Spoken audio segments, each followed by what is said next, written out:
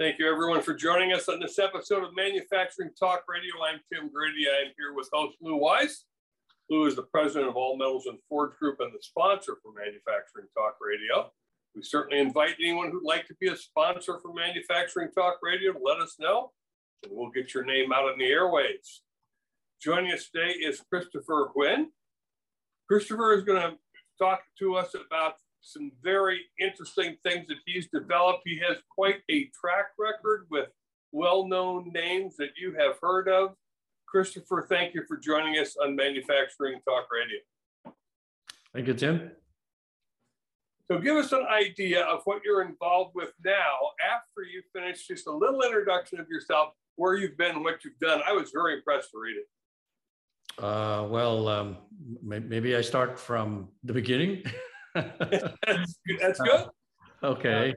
Christopher, I just want to tell you, it's only a 30-minute show. Okay. Well, you tell me when to stop then. I guess a fun fact about me is I came to the country as a refugee child back in 1979, and then moved very soon after that to Silicon Valley. It was, of course, we had no idea, but I was very lucky to have moved there. Here, at the very beginning of the PC revolution, and I picked up hacking, and I have not stopped ever since. So that's if you remember nothing else about me, that's what it is. But I've had a long and varied career. Did my undergrad at Berkeley and PhD at Stanford in semiconductor manufacturing. So I know a thing or two about building clean rooms, and also that was part of a startup that was of the initial manufacturing wave in Silicon Valley. Before it was all offshored, called contract manufacturing. We were making PC boards and so on. And the company was eventually sold to Selectron. I went off to Hong Kong to become a professor. I started the computer engineering program there.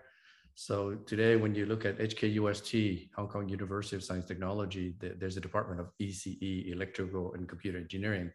That C was my start. But I've also left the university and started a couple of companies in Asia. Did system integration with Netscape back in the early days of the internet boom.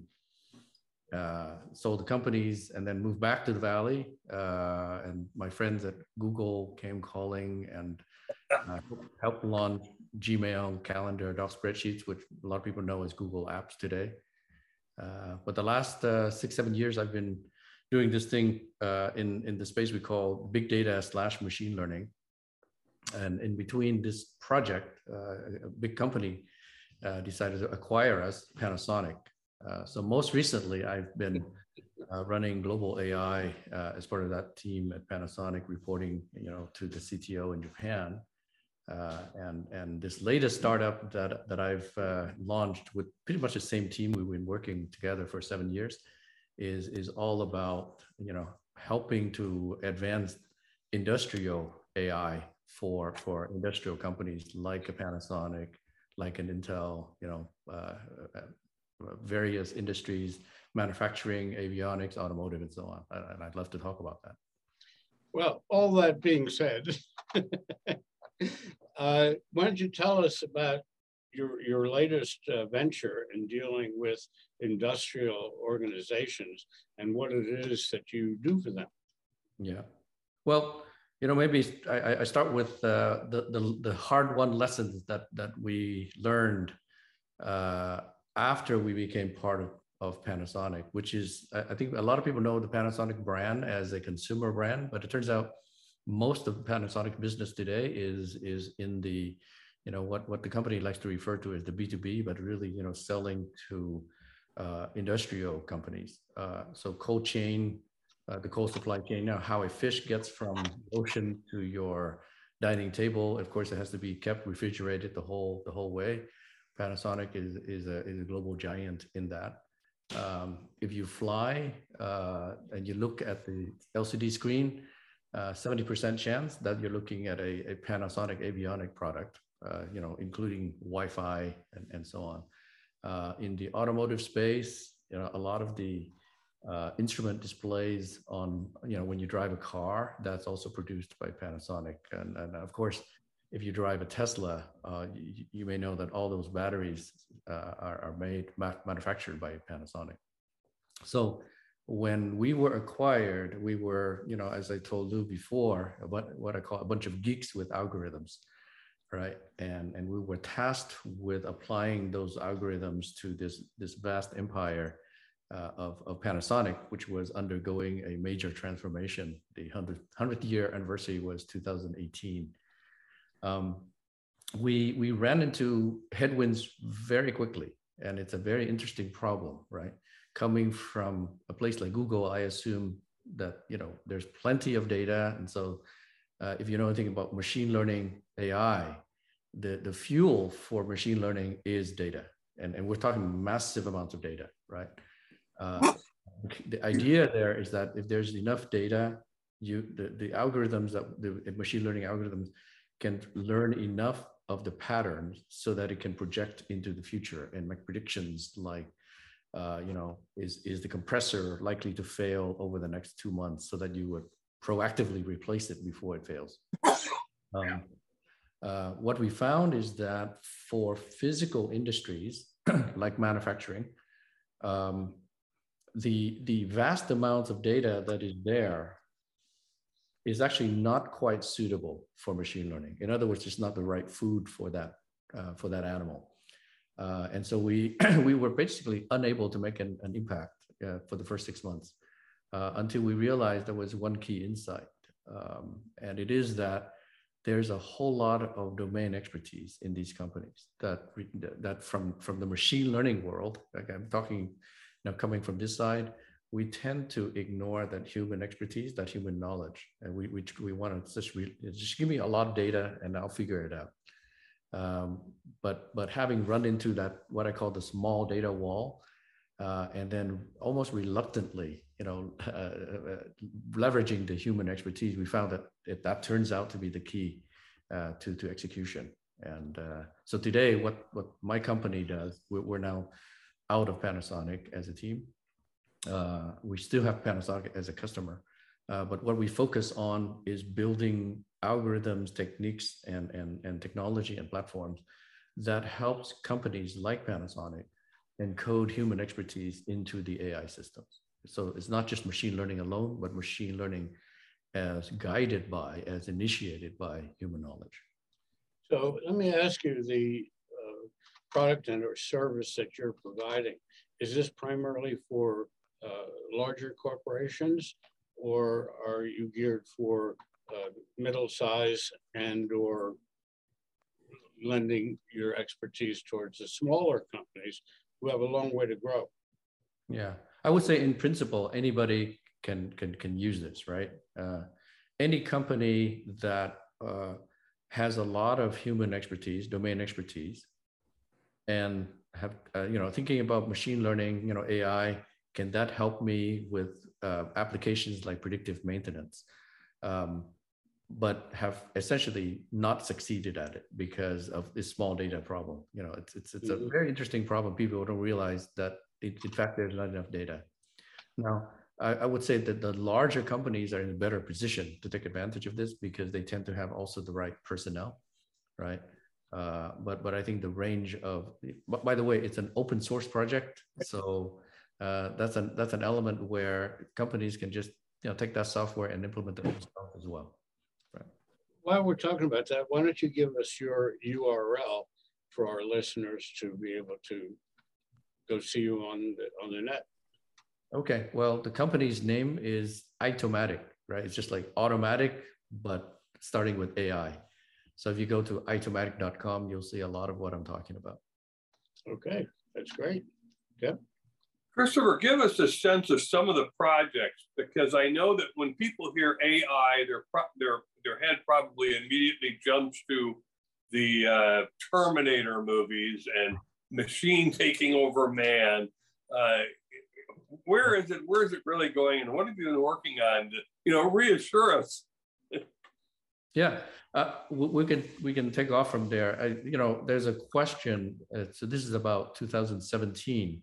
when I went to London, there was a first AI conference, sponsored by O'Reilly. And then, after I gave the talk about, the lessons learned, taking AI into a place like Panasonic, there was one question from the audience that, essentially, are you replacing a lot of, line manufacturing people? And I thought about that question a bit. I realized that everything that we had done up to this point and really since is almost the opposite of that. So far, the successful applications of AI in industrial companies have been more about where there's not enough scalable, if you will, to use a term from Silicon Valley. There's human expertise, but there are not enough of them, right? Because of the scale of the deployment is so large. And these experts, to be very blunt, this expertise is dying, right? Because young people today, right, they prefer to go to college and get some computer science degree. Software is eating the world, right? But this physical industry that requires hands and brains sort of connected, there are not enough people, right? So my answer to the question at that London conference is that it turns out what we're trying to do is we're trying to scale the expert, right? I'll give you one example, a predictive maintenance case. This is for Japan. Japan has these large supermarket chains, right? It turns out 7-Eleven is a supermarket chain in Japan, Family Mart, and so on. They want to have predictive maintenance for refrigeration, in these supermarkets, so that a failure, an unplanned failure, doesn't take down the entire operation.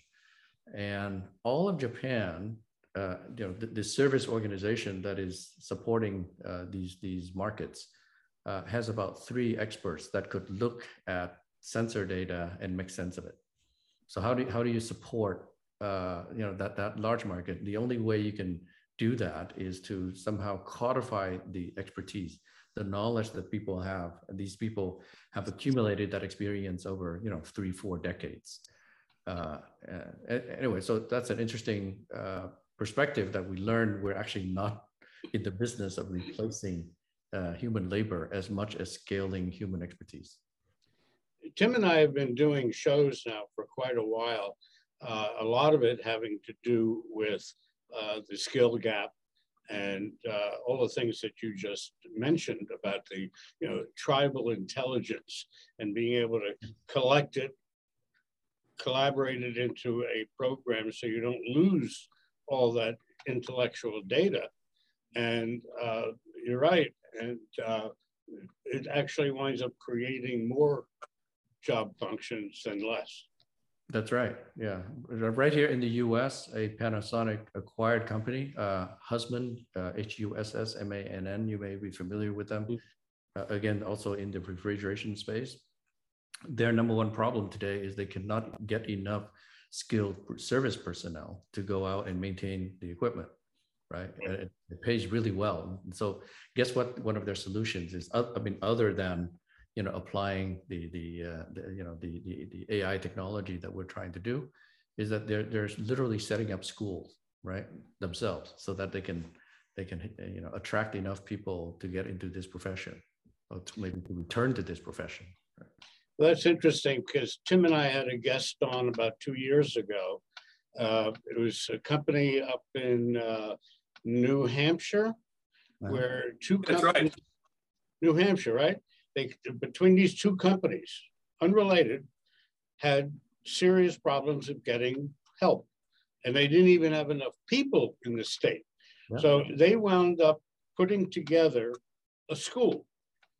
And they shared the responsibilities, they shared the training, and they wound up bringing in people from other states, because you could get a training degree from them and get a job. The only proviso, if you remember, Tim, was that they were not allowed to steal employees from one another. Right. Yeah, I mean, these skilled people are getting more and more precious and more rare, here in the US, what with, a lot of the offshoring we've done, in the last, 30, 40 years. Christopher, where do you think that offshoring is presently going? Are we beginning to onshore? Is it a zero-sum game? What's really happening there if you have an idea about offshoring? Yeah, well, you know, I think it's a very current topic, right? It turns out now we're realizing there are considerations other than pure, you know, capital and OpEx costs, right? Even national security considerations, right? Or even something as simple as what we're talking about, the skills that are needed just to service equipment. If you think in terms of changes in deltas, I definitely see a sign that is pointing back onshore from the U.S. perspective, right? For various reasons, not least because China is getting more expensive as well, right? As the economy develops, the cheap labor that we were counting on, you know, for as a primary reason for offshoring is become less and less significant. So I think certainly in high-end manufacturing industries that people, again, I come from that. That was my PhD, semiconductor, right? In the last couple of years, people realize, okay, well, this is actually a critical physical industry that we can't just, you know, software our way out of, right? So there's certainly a big trend toward building very large scale semiconductor manufacturing, you know, back here within the U.S. Well, Christopher, your approach to AI is fascinating, and I'm equally fascinated to hear that, as you correctly identified, the loss of expertise simply to population aging is so critical that you've identified a way to begin to capture that knowledge. So how is it being used by some of your clients? Okay, I'll stick to the predictive maintenance example, right? Predictive maintenance in the purest sense is trying to answer this question.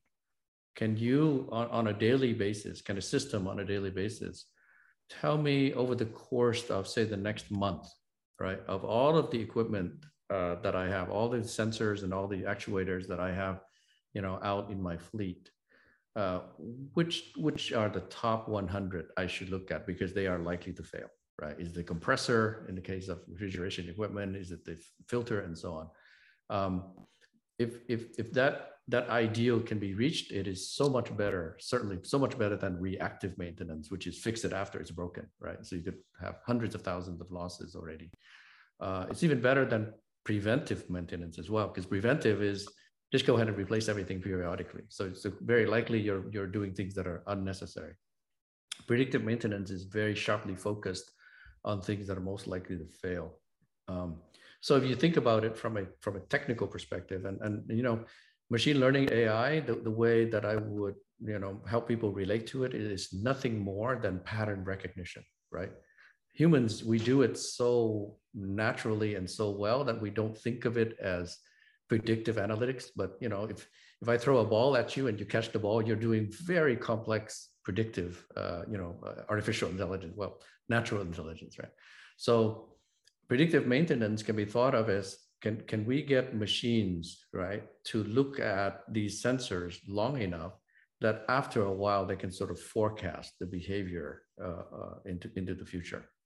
Now, so that's the basic idea. When you actually apply machine learning algorithms to that particular problem, you realize that you run into a problem pretty quickly, which is in order for algorithms, right, to learn enough about failures that they can predict when failures are going to happen, they need a lot of examples of past failures.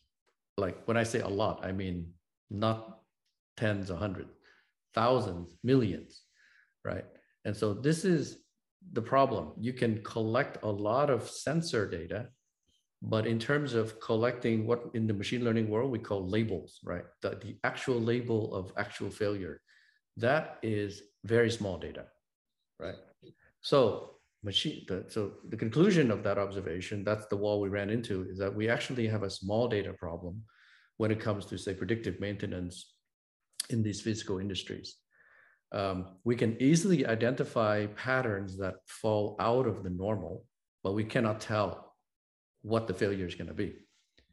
And it turns out in order to predict or to observe and say, hey, it's likely to be the compressor, that still requires a human expert who has a lot of knowledge that are outside of that data. That's the key insight.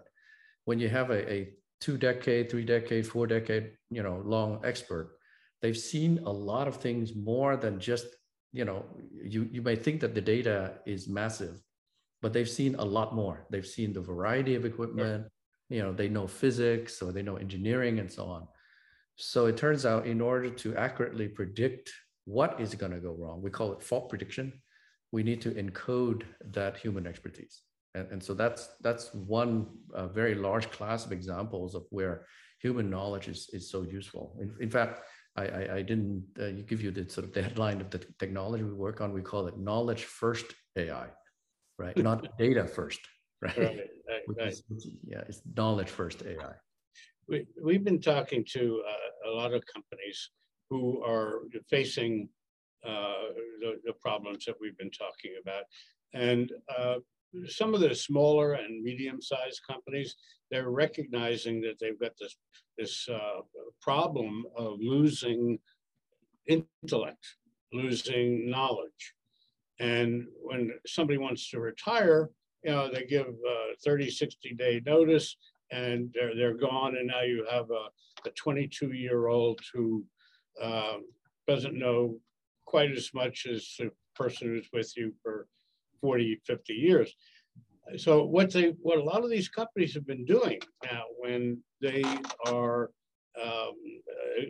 exposed to this potential, they offer incentives to people to stay, don't leave, stay, and we're going to get you somebody, and you're going to train them on the job. Apprenticeship.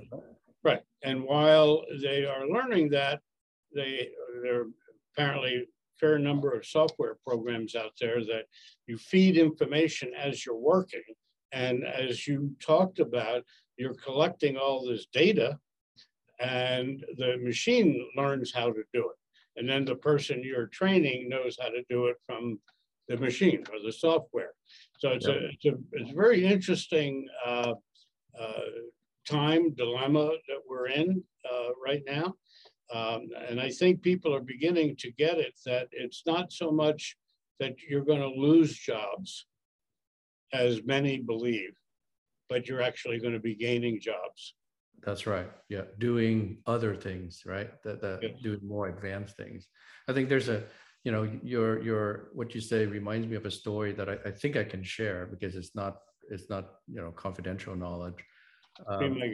You may know that Panasonic is really behind the Gigafactory, right? That makes batteries for Tesla. In the early days of setting that up, so the idea with any manufacturing is, Intel has this phrase called copy exact, right? You have a successful plant and you copy every measurement and just do it exactly. And so there's a sort of a similar copy exact from the manufacturing operations in Japan that are making very good, high quality, high yield battery to Nevada. And it turns out, other than the growing pains, there was a particular problem with human expertise, right? The people that could be hired into Gigafactory around there did not come from, like I said, we've had 30 years worth of sort of lack of tooling and manufacturing expertise in the US. And so yields were extremely low, right? And it turns out most of it was basically just human error, right? Or human knowledge, knowing exactly, what a good battery looks like, a good sheet coming off of the line looks like, and so on. So the punchline here is, it turns out one early solution was to import a lot of the Japanese manufacturing operations people, right, into Nevada. And it takes a while. Exactly the example that you showed. It's through kind of a apprenticeship system. Like, a lot of the skills were transferred to, essentially local people in Sparks. It's interesting. Different parts of the world have different methodologies on how to deal with this issue. And Germany has a very interesting program, and they've had it for decades and decades. And that is that when you go to public school in Germany, you are 2 days or 3 days a week, you're involved in craft development, manufacturing, making things. And the other 2 or 3 days, you are doing liberal arts and math and sciences. So they're getting a fuller education in terms of their future careers. Here in this country, up until recently, parents always want their kids to go to college. Go to college, you want a degree, you know, you'll be the first in the family to get a degree. Well, it doesn't work that way because you wind up with a $200,000-$300,000 college debt. You have to go get a job, but you're not going to earn $100,000 a year the first couple of years you're there. You're going to make $40,000 or $50,000 a year, which is quite different than what's going on in the craft world. Take, for example, to be an underwater welder, which is a very dangerous job. And I think it's considered the most dangerous job in the world. Wow. You can make $150,000 plus stock options, plus healthcare, plus pension, and so on and so forth. So I think parents need to be taught. We've talked to a lot of people about this, that parents must understand that going to college may not be the answer all for your bright little kid. Yeah. You got to give them full exposure to lots of different things. Yeah. And then that brings us to where you are now. Yeah, individual choices aside, which is important, I think in the aggregate, right, like an economy, we cannot afford not to have the physical side of it, right? Oh, sure. We're still, you and I and Tim, we're still physical beings, right? We still eat, we still drive cars, we still fly planes, and so on. Right. So we need to have that. Silicon Valley is actually not unaware of this. There are various movements. There's the maker movement, actually people making things, right? And you may have heard, firms like Peter Thiel actually has challenged people to, people of the right profile to drop out of college and get a grant from the firm, $100,000, so they can go build something, right? But I like to think that cyberspace up to now has been kind of an aberration. The only reason we went cyberspace was because the early computers that we built could not really connect to physical space. And so we call it cyberspace. Right. As soon as we have devices like iPhones and with sensors and actuators and so on, these devices are connecting back to the physical world. I think there are local reasons that physical is important. What I found interesting is that Japan literally made the robot world. Yes. They lost a whole generation of males as a result of the Second World War, and they developed the robot. And they are now the #1 producer of robots in the world. And I just read recently, they're coming out with a whole new series of robots that are called soft touch robots. If you touch them, they feel like a human.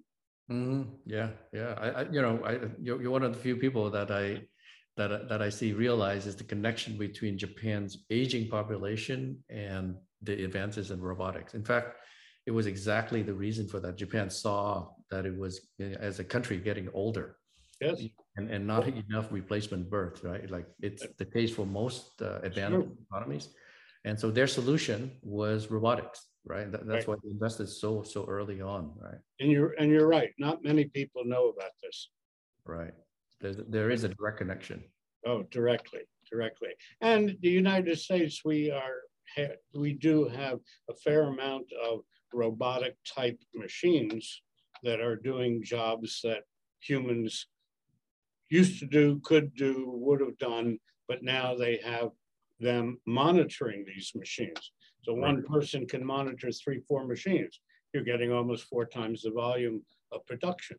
So there's a lot of great things going on. And, you know, when I was a kid growing up, I used to always think, I was born in the 40s, 1940s. And I always wondered, what's it going to be like in the 2000s? You know, and I was, you know, 10 years old in 1953, was 50 years later. Well, never thought it would be like it is, but it's really an interesting time. Yeah. And Space Odyssey, right? Yes, absolutely. Absolutely. Star Trek. Christopher, I appreciate your being here. I'm sorry that we've lost connection with Tim. He's probably hearing us. I don't know what the problem is, but not technology works all the time, right? Well, I've enjoyed the conversation. Say hi to Tim for me. Well, thank you very much, and I appreciate it. And good luck with the projects that you're working on. And I just want to say thank you for everyone listening to us today. And listen to all of our podcasts at Jacket Media Co. or Manufacturing Talk Radio. And we will be, actually, we have a couple of new shows coming up. And it's strange that Tim brought it up before about offshore reshoring jobs to the United States. One of the most well-known person in that world is a gentleman by the name of Harry Mosher. And Harry's going to be doing a show with us calling it Mosher on Manufacturing. And we're going to be starting with that in another week or two. Harry's a great guy. He's been honored by many in that segment of our economy and our world. But folks, listen to all of our shows. And, we appreciate your listening. So Christopher Wen, thank you again for joining us. And we'll be talking to you again soon, I hope. Thank you, Lou. Love the jackets. All right, thank you. If you join enough shows, you get one for free. Yeah, we agreed on 5, right? Okay, thank you. Bye-bye. Take care.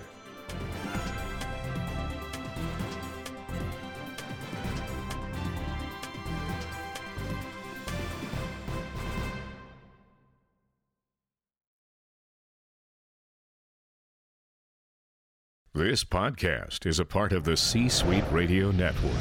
For more top business podcasts, visit c-suiteradio.com.